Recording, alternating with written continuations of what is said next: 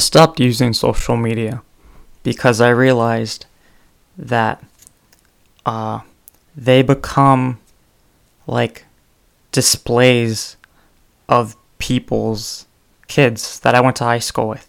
Like, okay, Karen, I don't care about Chad's first day of kindergarten. I don't have kids for a reason. I don't care about your kids. So, I think I have two solutions. The first solution would to be as soon as someone announces that they're pregnant, just block them. And that way, I don't have to see pictures of their kids, especially pictures of a pregnant stomach. I don't want to see that.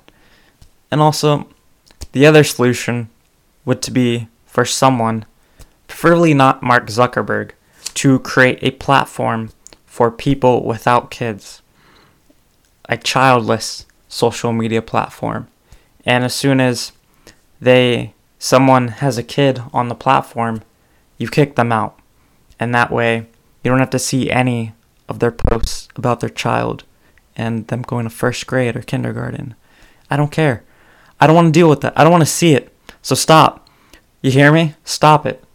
Okay.